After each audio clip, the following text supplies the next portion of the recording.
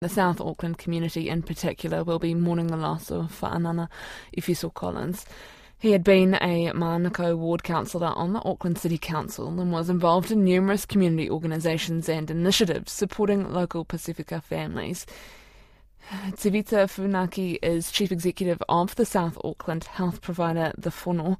He's worked alongside Efeso Collins for 20 years and counts him as a good friend. He describes him as a champion of South Auckland and a beacon of hope in the community. Efeso was a son of the Pacific. He loved Pacific. He dedicated his life to Pacific prosperity and to his family, his church and his community.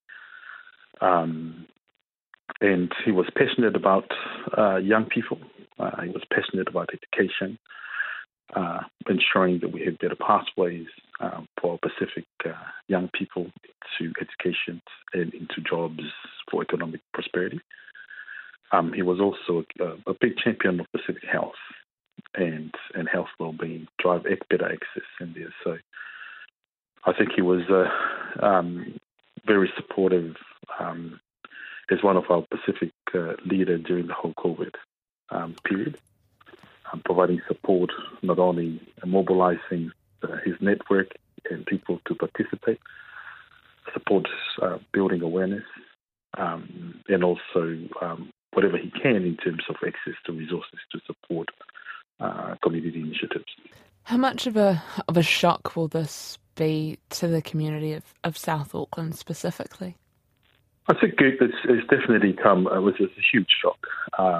Came as a surprise. I think everyone thought that, Colin being champion of health, he was, relatively a healthy person.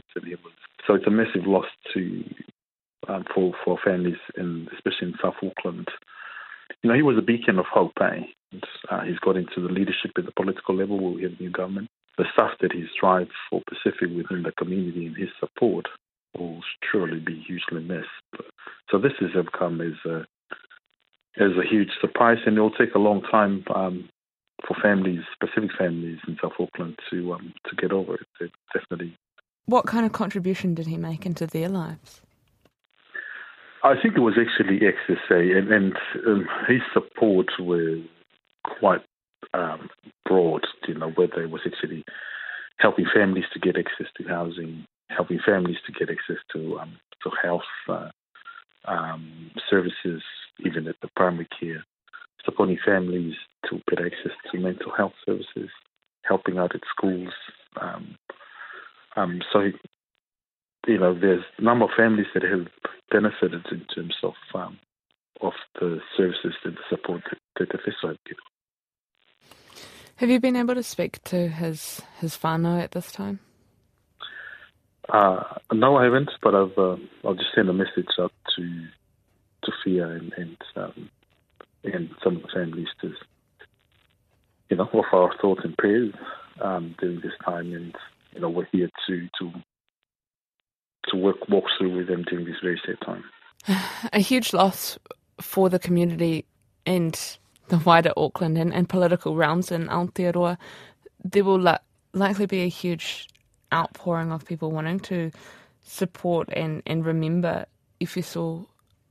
What is the next step here in terms of remembering the beacon of hope that he was? Yeah, I think we need to take time to mourn and acknowledge Efeso. I think it's critical for us as Pacific that we remember the work that he's doing and continue. This is his legacy, to continue the work that he's doing in terms of support for Pacific and, being courageous and being their voice at different tables even. So I think people will reflect on that. We've got to have the time to honour and the life and the contributions of Efeso, and we've got to continue the work that he has done. It's Tevita Funaki, the Chief Executive of the South Auckland health provider, the Fono, speaking about his friend and longtime colleague Efeso Collins.